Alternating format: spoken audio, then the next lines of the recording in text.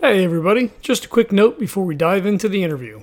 This episode is releasing on Saturday the 22nd of June, and as of today there are 4 days left to jump in on the Kickstarter. The Kickstarter is King for a Day, and is an update to the original book including better art, editing, and a cleaner layout. If you already own the original PDF, you'll get the updated version free of charge. The print edition will be different and is a limited print run and not print on demand. That means higher quality paper and cover, and once they're gone, they're gone. So check it out and tell Jim Legends of Tabletop sent you. Hi, I'm Jim Pinto on Legends of Tabletop.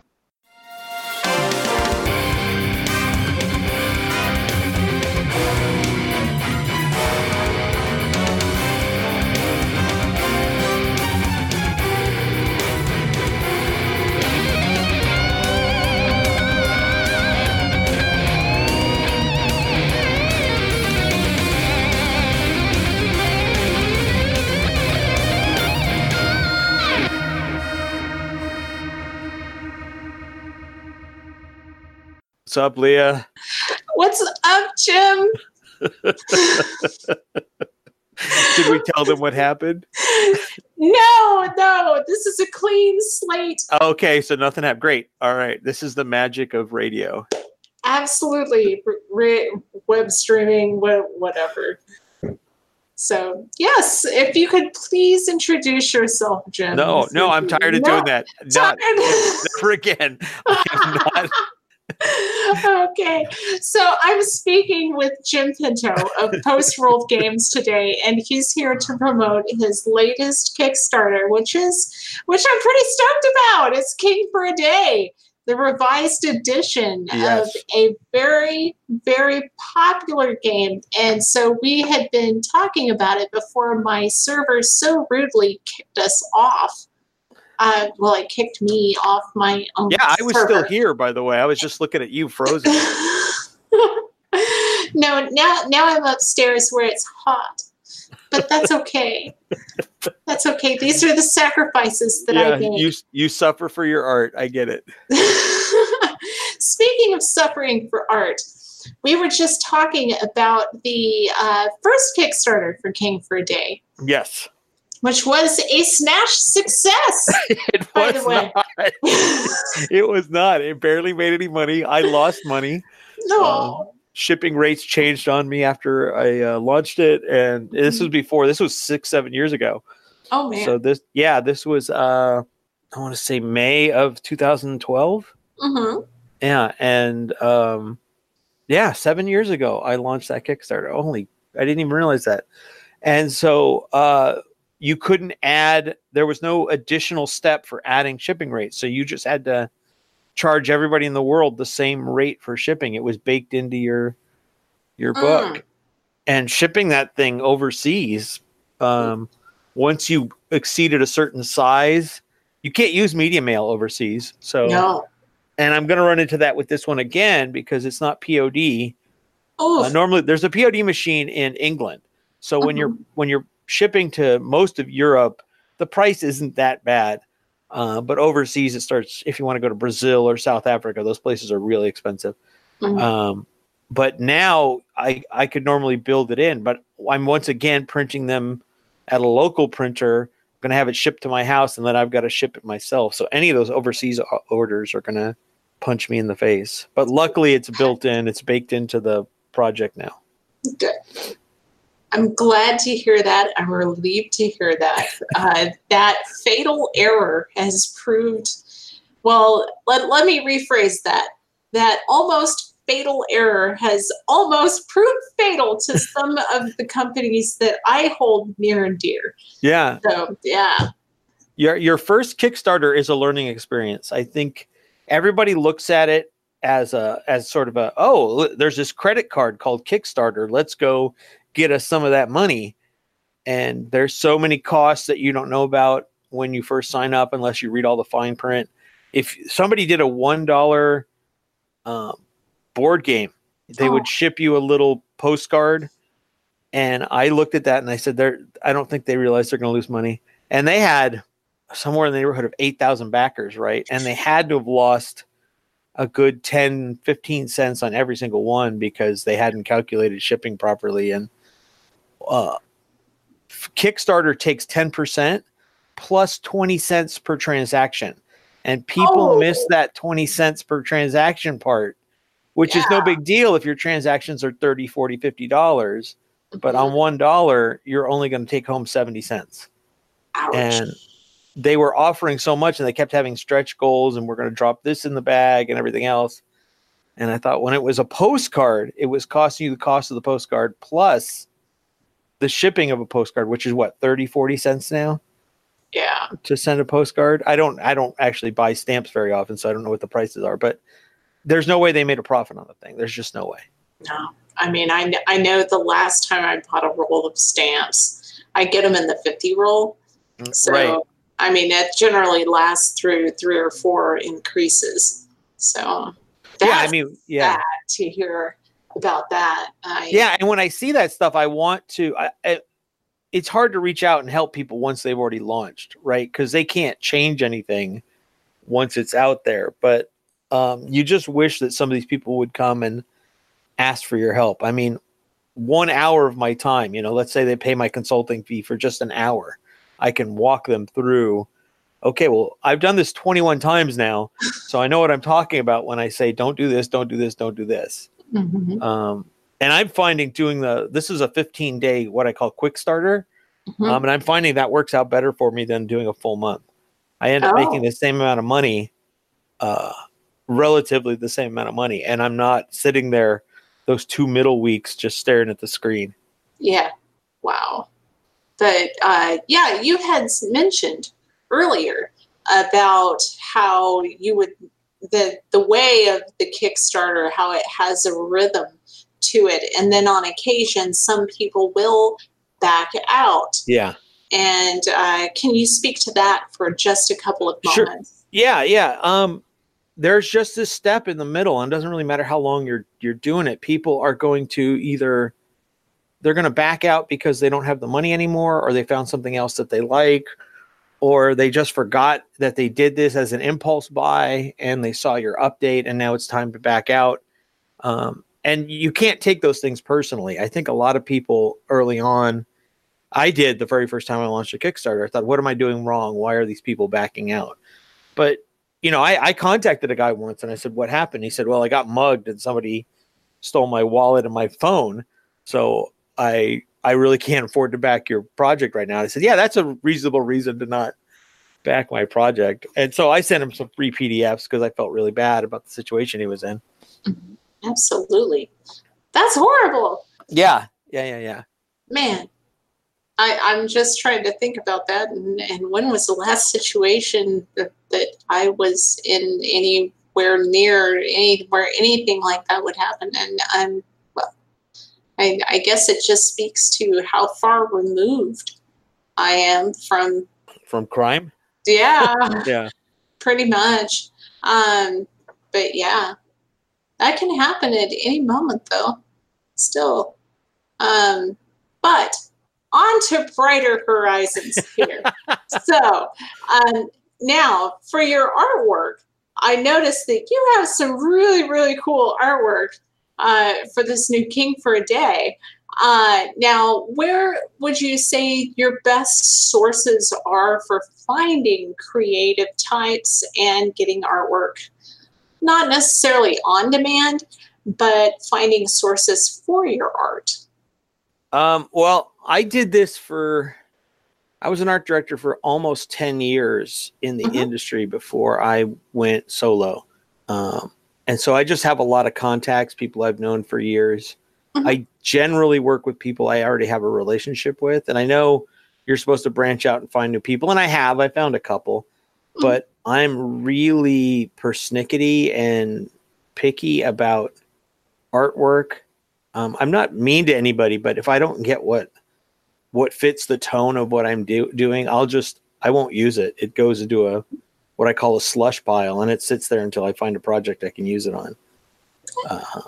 So yeah, in this case, I found, I won't say who, but one of the people that I hired to do updated art in this just took way too long to finish it. And so I have to make sure that if I order any more because of stretch goals and everything else, that I work with somebody I know. Okay. a known producer that can. Yeah. So a guy like Britt Martin, who I don't think anybody's seen any. You might have seen his work on that rat game that I'm working on. Yeah, that's Britt Martin. I've known him for a very long time, and so I can rely on him to produce not only quickly but quality stuff. And we have a working relationship. So, despite all of his bad jokes, I put up with him, and we work together. I think quite well. Okay, so you'd say that that he falls within that triad, that Venn diagram of fast, good, and cheap. Yeah, fast, good, cheap. Yeah, affordable. How about that?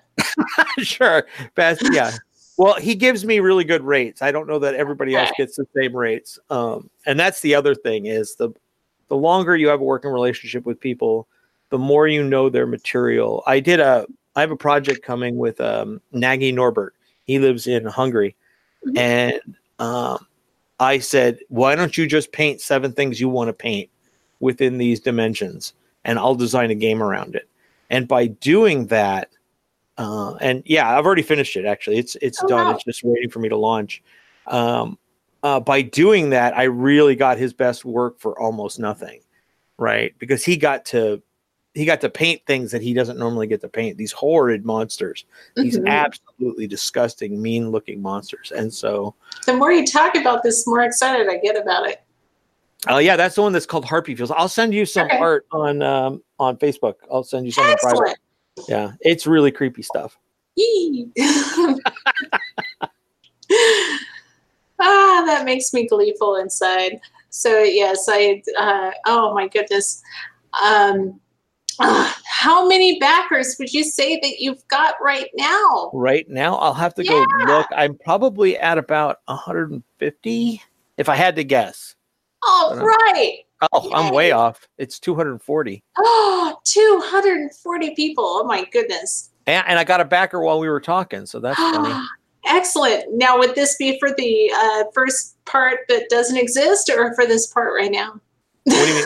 I don't know what that means. when I was downstairs. Since I woke up this morning between then and now, so sometime in the last hour and a half. Okay. Oh, that sounds great. Oh my goodness.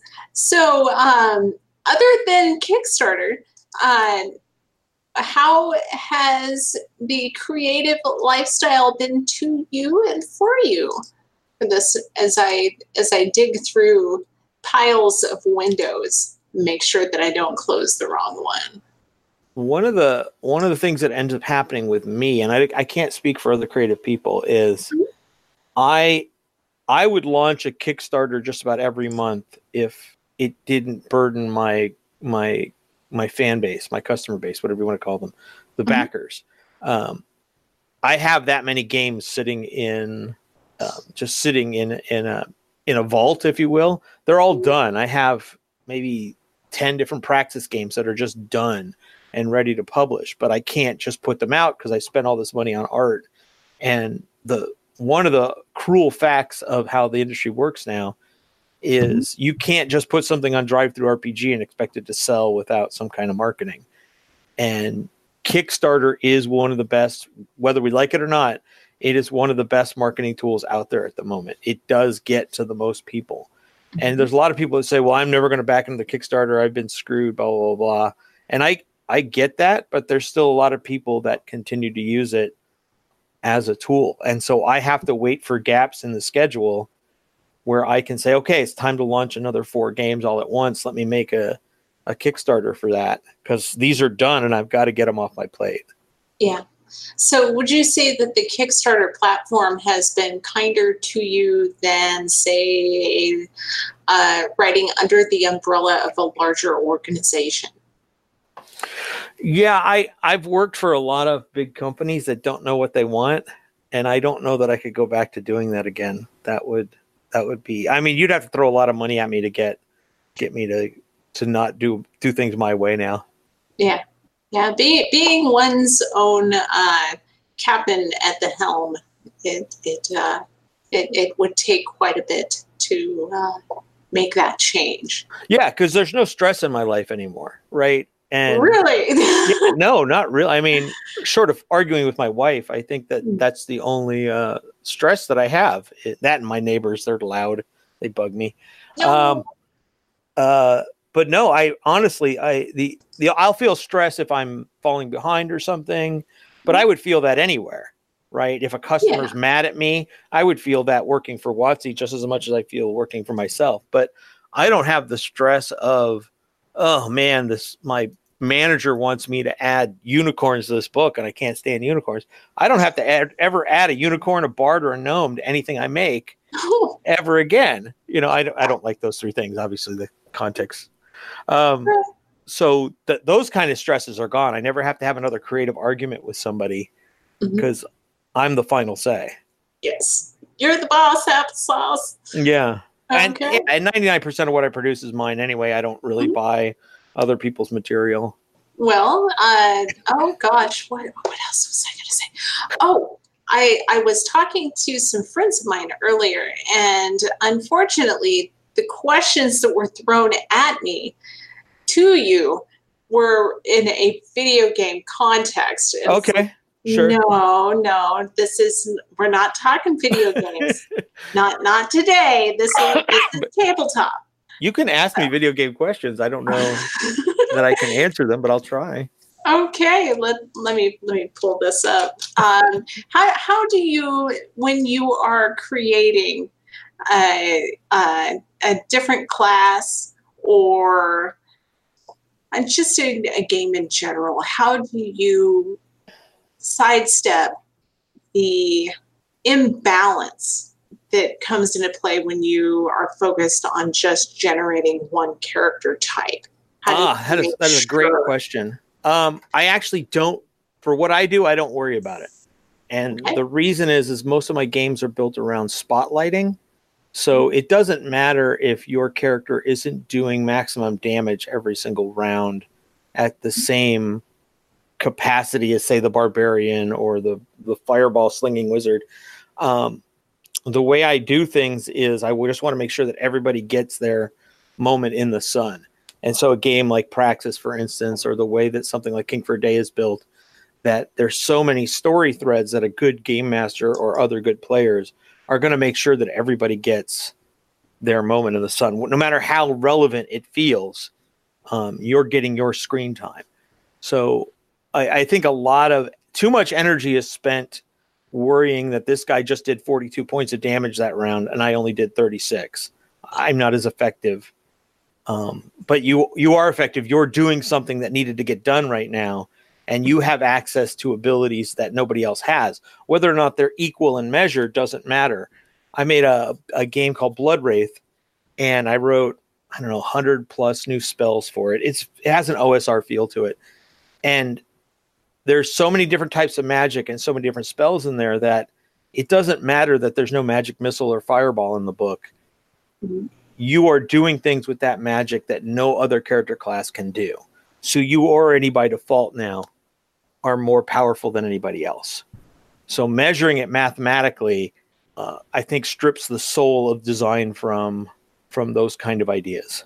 Yeah, and that makes an awful lot of sense because we've been playing a 5th edition campaign for quite some time now. And I see my poor little bard backing off in the corner and just being like, I'll Eldritch Blast that.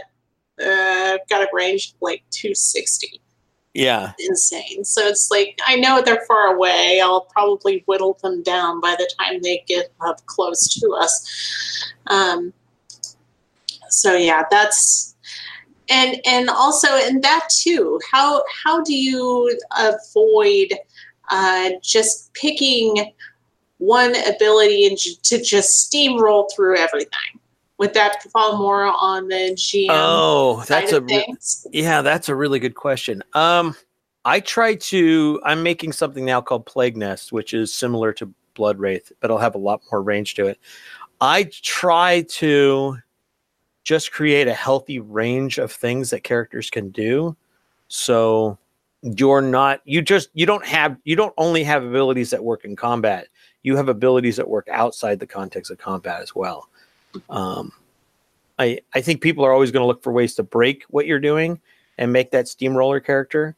But I ran 5e at a convention recently. This is a funny story. Yeah. There was a sorcerer at the table, fireball slinging sorcerer, whatever he was. And then there was another character. I think he was either a wizard or a warlock or something. I don't really know all the classes that well, but people were playing their stuff. And I already had a story in mind, so I was running the story. I wasn't worried about mechanics and whatnot. The fireball guy was just doing the same exact thing every single round with the fireballs, right? And the other guy's looking through his list and he's doing all these creative things with these spells. And I thought to myself, well, this guy with the fireballs is killing a lot of orcs, but I don't know how much fun he's having. That combination, that worrying about that combination of, okay, I've got to do the most damage this round. I've got to do the most damage this round. I think it pulls us out of the moment of enjoying the game. I remember my days of first and second edition and vexing Mike, my buddy Mike. He was GMing for us when we were playing. I would vex him with the stuff I would come up with. Okay, I want to do this. I want to jump from this parapet down to this guy. I'm going to have my sledgehammer down in front of me. What do I roll as I'm falling on top of this guy's head? Oh. And Mike's got to sit there and go, what? This isn't in the rules. There's no, and that's what D&D should be doing instead of worrying about exactly how many dice I'm rolling when I throw that fireball. That's so true. And it's awesome that you bring that up where you're coming down and you're moving within 3 dimensions instead of just 2. Right. Which reminds me of a previous guest that I will be having on Monday, Eric Eskew, who has designed role-playing terrain for Worlds Overrun 3D printing. So yes, stay tuned for that one coming up as well. We'll be talking about 3D printing and design between dimensions. Yeah, I think when you start playing in those kind of environments, you really get a different sense of scope of what your D&D is about. I think every time you switch D&D's medium a little bit, you put it on a computer or you do all your spreadsheeting on your laptop when you're game mastering. I think you change the tone in which D&D gets played. Maybe that's what makes it so flexible. Oh, absolutely. Have you ever played with 3D Terrain? Yeah. I played, at conventions. I don't have any. I used to have the Dwarven Forge stuff. He sent me a bunch of free stuff way back in the day when he started up, and I reviewed it for the magazine I was working on. And so we would set up dungeon crawls at the house and whatnot. But the problem is the work involved in setting that up beforehand. You can only really get in 1 or 2 encounters within that framework. And then you've got yourself a half an hour downtime while you switch things out. And then you've pretty much got to do the time scheduling and make sure that all of your players aren't just sitting there twiddling their thumbs. Right.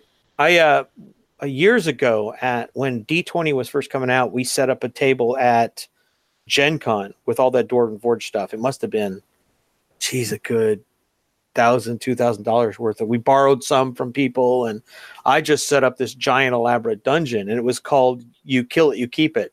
And we got all these miniatures from Ratham, and you had your character sitting in front of you, was using the D20 mechanics, 3rd edition, and every time you killed a miniature, you just got to take it and go home with it. Oh, that's cool. Yeah, so it was my job to just make it because I was running the whole thing. It was 8 hours a day on my feet at Origins and Gen Con.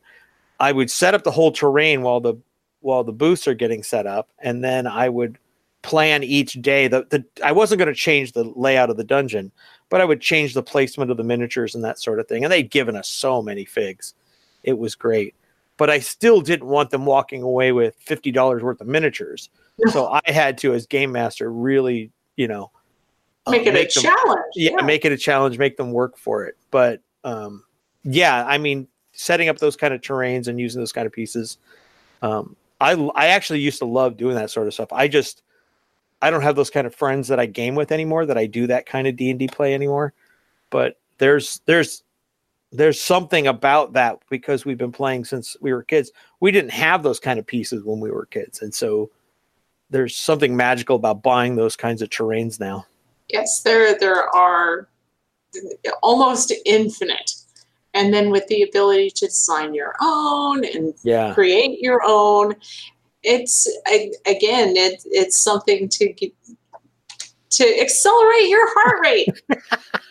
I think the big problem that we'll never solve as gamers is making sure people show up and that we have enough time to game together, right? We have all these tools at our disposal that make gaming 100 times better than it was when we were kids. Absolutely. I know that at least with my own peer group here, I've got a weekly gaming group that gets together, for 4 hours once a week. And it's been pretty steady for the last, 3-4 years. And my husband's been part of an online gaming group that gets together once a week for an hour. No, that's 2 hours. That's for like going on 24 years. Wow. Yeah. They've been meeting online for that long. 24 years online. That's early dial-up days of the internet. Yes. Wow. Oh, yes. So, that's nuts. Yep. Oh, my goodness. So, yeah, good old Space Shatter. Shatterstar. Yeah. So, is that what they play, Shatterstar? No, that's my husband's. It's a play on that, and so I think they started playing Shatterstar like way back. That's a name I've not heard in a while. I remember writing a horrible review of that game when it came out. Yeah, but I was working at a game store. I remember when it came out, and I got to write my first review for a game magazine.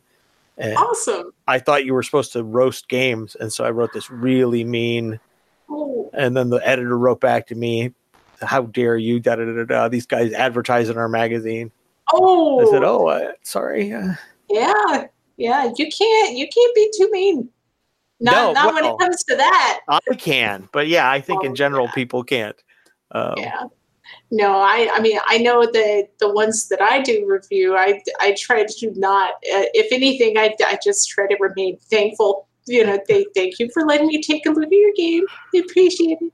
Yeah. So, and then just as diplomatically as possible, well, for fans of the genre, that's generally a telltale that I don't like it at all. So, oh man. What else was I going to say? Anything else regarding keeping things balanced between classes? No, I think I've said a lot on that. I'm not. Yeah. I like asymmetry, to be honest. I think there's something to be said for a character that has to grow into their pants, so to speak. And I think that's okay. I think fighter type classes have a really boring linear growth to them, and you don't see a lot of change. And I think there's something kind of interesting about a first level wizard who then grows into a 15th level world destroying kind of character class. The problem is you have to play for a long time to see results. And that's probably why we're so obsessed with balance now, is people just don't play characters that long. No. So it doesn't seem like that to me very often. So again, how many Kickstarters have you done now? This is my 20th or 21st, I think. Yeah, I've done quite a few. I still have one outstanding that's been sitting in the background for a long time, but it was only $1 to back, so I'm not too worried about it. It's halfway done. I'm on page 112 or something like that. And now all I have to do is finish writing the rules. But they're getting a really big game for their $1. It's just it's finding the time to sit down and just finish writing it. And I know that sounds weird considering how much stuff I put out, but that project only made a couple of bucks. It didn't actually make that much money. And so I have to continue to put out Kickstarters just to pay my rent, so to speak. So I have to, I can't put every moment into that game like I would like to. Understandable. But, what was I going to say? That ties into what we were speaking about earlier in the segment that shall not be named. thing that we said we wouldn't mention that we keep mentioning. Yes, that's true. So earlier, you had brought up issues of editing forever. True, yeah. Is this one of those projects that you're going to ongoing? It's just going to be an ongoing process that you'll always find improvements to make. I hope not. I honestly want this to be it. I would very much like this to be it. This thing gets 5 out of 5 stars every time somebody reviews it. So I'm quite happy with that part of it, that the writing is solid and whatnot. It still needs some editing, but I always thought that the art was really ugly in the first edition, and that was just due to me not having any money to buy what I wanted. And I'm so glad I didn't spend more, because I already lost money on the first Kickstarter anyway. That just would have been so painful to then spend $2,000 on art on top of that. So in this instance now, I've been able to buy the art in the background a couple of bucks at a time here and there, so I don't even feel it. When this project finally comes out and is done, I won't really feel the art costs the way I would if this were my first book. I'm now 200 plus books in on Drive-Thru, but I think that once this is out, I don't want to touch it again, to be honest. And also, you had mentioned keeping artwork in the slush pile for recycling into different projects. And I can see that, I think, when I go up to Drive-Thru and I'm looking at your Bloodstained, some cover pieces that are just minor variations between. Oh, yeah. Well, those were all stock art. All those covers were stock art by Daniel Comerci. And he actually makes that art pack of 4 different wraiths. Oh, So wow. the story of how that game came about is just hilarious. But yeah, I essentially just named it Blood Wraith because I had those 4 pieces sitting around. Oh my. I built the idea of the wraiths around those pieces of art. Wow. I wanted to use them. They're gorgeous. So. Yeah, they are. And they do look very attractive. The covers do, and I mean, you can obviously see it's a unifying theme there. But is there anything else that you would like to speak about? Would you like to tell us today? Like, remind us again where your Kickstarter can be found. Well, it's on Kickstarter. It's called King for a Day Revised. There's only 6 more days left to it, so there's not a lot of time. But get in there. If you just want the PDF, that's not that expensive. But the books are expensive because they're getting printed off press and then they have to get shipped again. I'm signing them, all that other good stuff. So the only way to get this edition of the game, this version, these versions of the books, rather than a POD version through Drive-Thru, the only way to get them is through this Kickstarter. They won't be available later. Okay. And again, that is until what, Tuesday? I think so. Okay. The 26th? No. Wednesday or Thursday. Yeah, something like that. Yeah, because you said 6 more days. Today's 20th. So yeah. 26. There you go. Yeah. Today's a Thursday. I lose track of days all the time because I work from home and I work every day. So I don't know when weekends are anymore. Oh. Now, see that one I do know, because that's when it's like, oh, you're here. You're here today? Oh. Yeah. Oh, it's the weekend. My wife works from home 2 days a week now. Mm-hmm. So she's here 4 days in a row. So, oh, wow. So I'll be working when she's working, and then maybe she wants to do some work on the weekend. And so I'll work in my office. Mm-hmm. And there's this, I can lose. I've had a couple of Sundays roll around where I don't realize it's a Sunday until it's too late. And so I'll lose a weekend and I'll forget to go out hiking or whatever. So anything else? Is there anything that you wish I would have asked you today? What happened to that list? I gave you a D20 list. You did give me a D20 list. I was so looking forward to the D20 list. Okay. I was unaware. Let's see. Do I have a D20 laying around? And here's the I left all of my gaming dice downstairs. No. Oh, I'm horrible. Do you need me to roll a die? Yeah. 14. 14. Okay. Now, as I do one last check around to see if I have any laying around. I have one just faced up right now on my desk. It says 14. I didn't roll it. Okay. 1, 2, 3, 4, 5, 6, 8, 9, I should have 10, picked a higher number. 11, 12, 13, 14. Video games or tabletop games? Tabletop games. That was who wrote that question? Come on. I did. Oh, I thought I wrote it. I didn't write that question. Yeah, I don't know. Because But I remember was making the number list 14 for you. What's on that? the list. That was number 14 on my list Yeah. of generic interview questions. Yeah, give me the next one because that's a boring one. Star Wars, Star Trekker for those that like neither Dune. Yeah, Dune. Because we talked about this last podcast too. And You that's asked why me. that's why I haven't. That's why I haven't pulled out that list. Is because that we have gone over this list exhaustively. Yeah, I think we have. Exhaustively. I think let's go with number. Oh, that was 14, 13. Number 10. Number Okay. 10. Okay. So your younger sister, damn it, Cindy, she gets you one of those DNA kits. You Oh, return. You return the vial of spit, and then suddenly men in black swarm your home, and you learn that you've had a secret parent with lineage far, far from home, perhaps from another galaxy. What does this new knowledge now explain to you about yourself? Oh wow.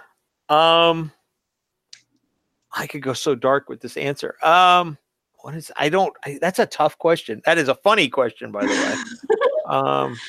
I think I'd be a little disgruntled, by the way, to find out that I've wasted all this time because I'm now, I'm in my late 40s now. So to find out that I had the wrong parents.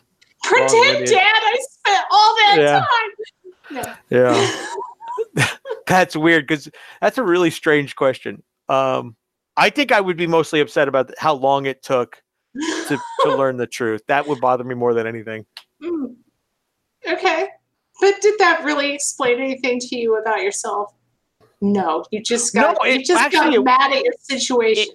It would explain a great deal because I grew up in a house of really dumb people. And I'm not trying to be mean here. They were most of them survived the Depression. They were constantly in survival mode and they just hated anything that wasn't them.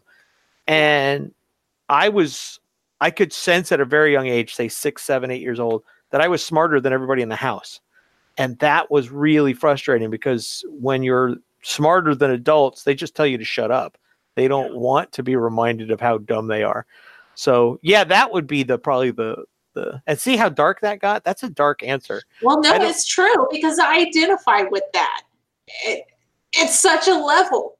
Yeah. Oh man, because I was adopted by my grandparents because they lived through the Depression and all of that. So I mean, I totally get that survival mode. I catch myself, know, all the time. Like, no, this is a learned behavior. I got to cut it out. So I hear that. All right. Well, so we got it's not really a gaming answer to your question, but we got an answer out of that question. Absolutely. So let me see if I have any more on here that I have not asked you before. And I'm pretty certain that I've already asked you about the most agonizing career decision you've ever had to make. Yeah. I did. And I already know that. Yeah. I think. And that was you going out on your own? No. I mean, I've been offered jobs before. I don't get offered jobs a lot because I just don't have a sexy resume. People don't want to hire game designers to go work in their warehouse. I've been offered jobs before and turned them down simply because I was having too much fun doing what I was doing wherever I was. Okay. And in hindsight, that was bad for my career, right? I should have taken the dive and gone off and done these other things. Yeah. I was offered a job doing writing and laying out textbooks for school, and I turned it down. I used to do that for corporate training. Yeah. Well, this would have been elementary school textbooks, that kind of thing. So you would have had the opportunity to infect little minds. Well, at least do it pretty, make it pretty. Yeah, and so that's one of the jobs that I regret turning down, kind of thing. Now that leads me to another one, which I think I haven't asked you before. But what job, if you were offered it, would make you immediately drop everything that you're doing right now to say yes to? A writer for WWE, number one. Oh, yeah. Number two, maybe work on The Amazing Race. If I could be one of the guys that helps build the games that they have to do on The Amazing Race. And being the art director for the Vampire card game. I've always wanted to do that. Yeah, I've always wanted to do one set. I offered to do a set for free back in the day when White Wolf was publishing it. I said, I will art direct one set for you for free because I've always wanted to order art and commission pieces and write art descriptions for that game. Okay. See, now you brought up WCW, and I'm trying to pull up. There's a new one.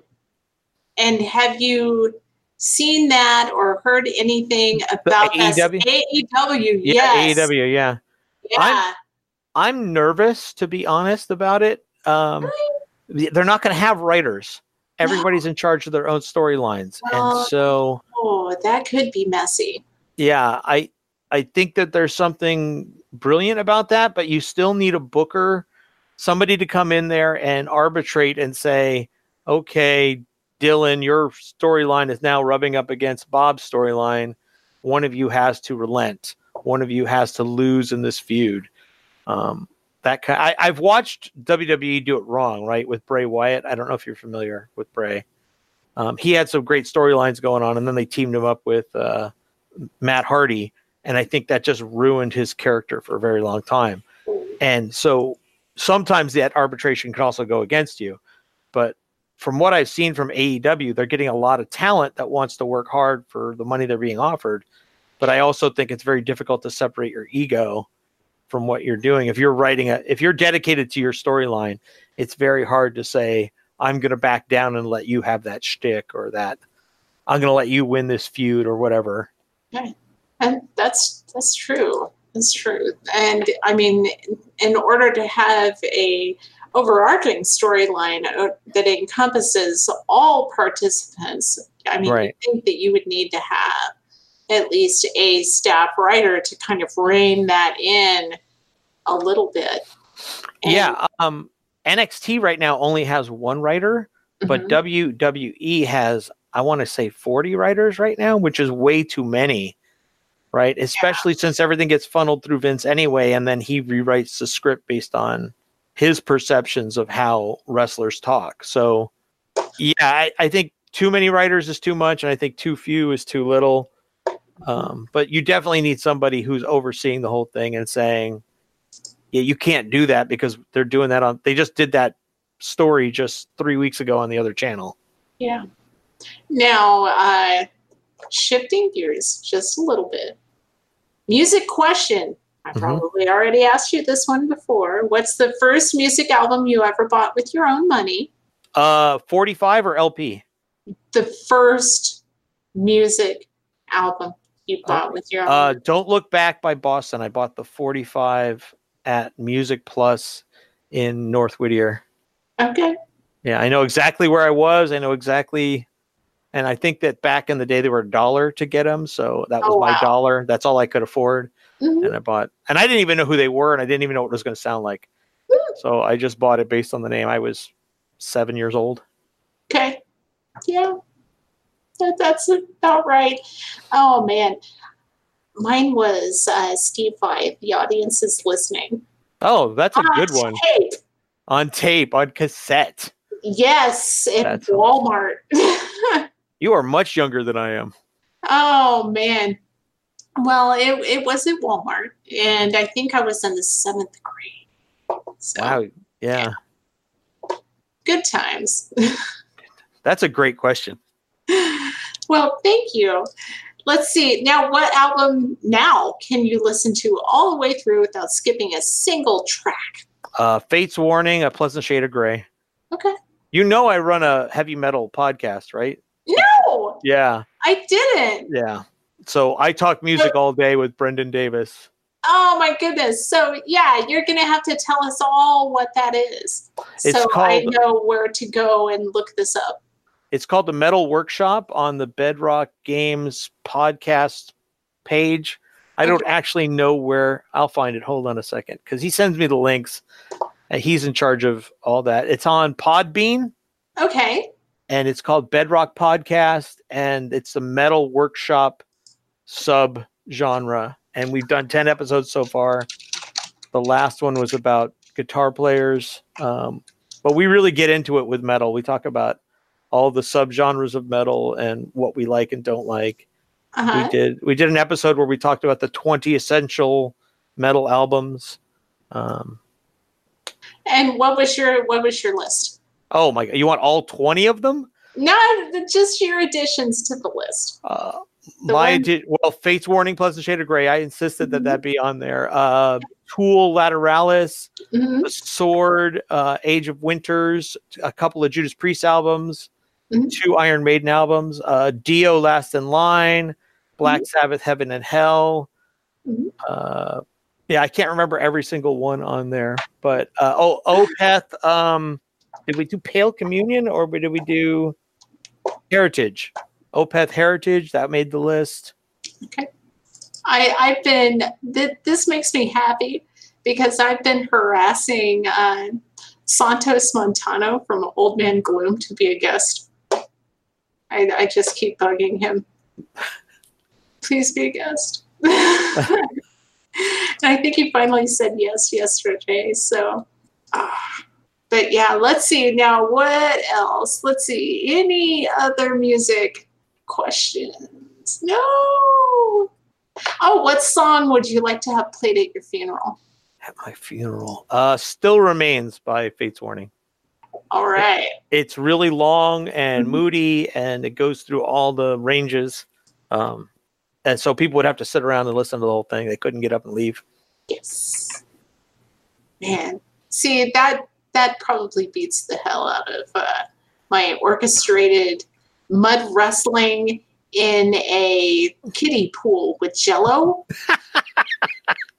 over my remaining earthly belongings. I see. Yeah, I figured that would be a good way to settle those arguments. Would be to have a ticketed event where everybody just fight. Fight. At your funeral? Oh yes. You want them fighting in Jell-O at your funeral? Yes. With a nice score soundtrack, that'd be great. Yeah. So anyway, yeah, is there anything else that you would like for me to ask you today?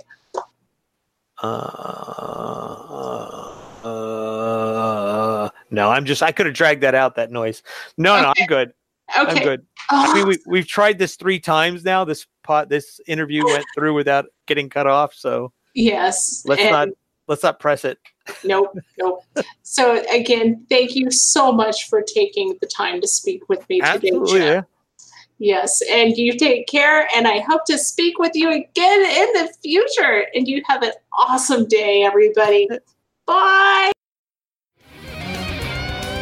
This podcast is a proud member of the Legends of Tabletop Broadcast Network.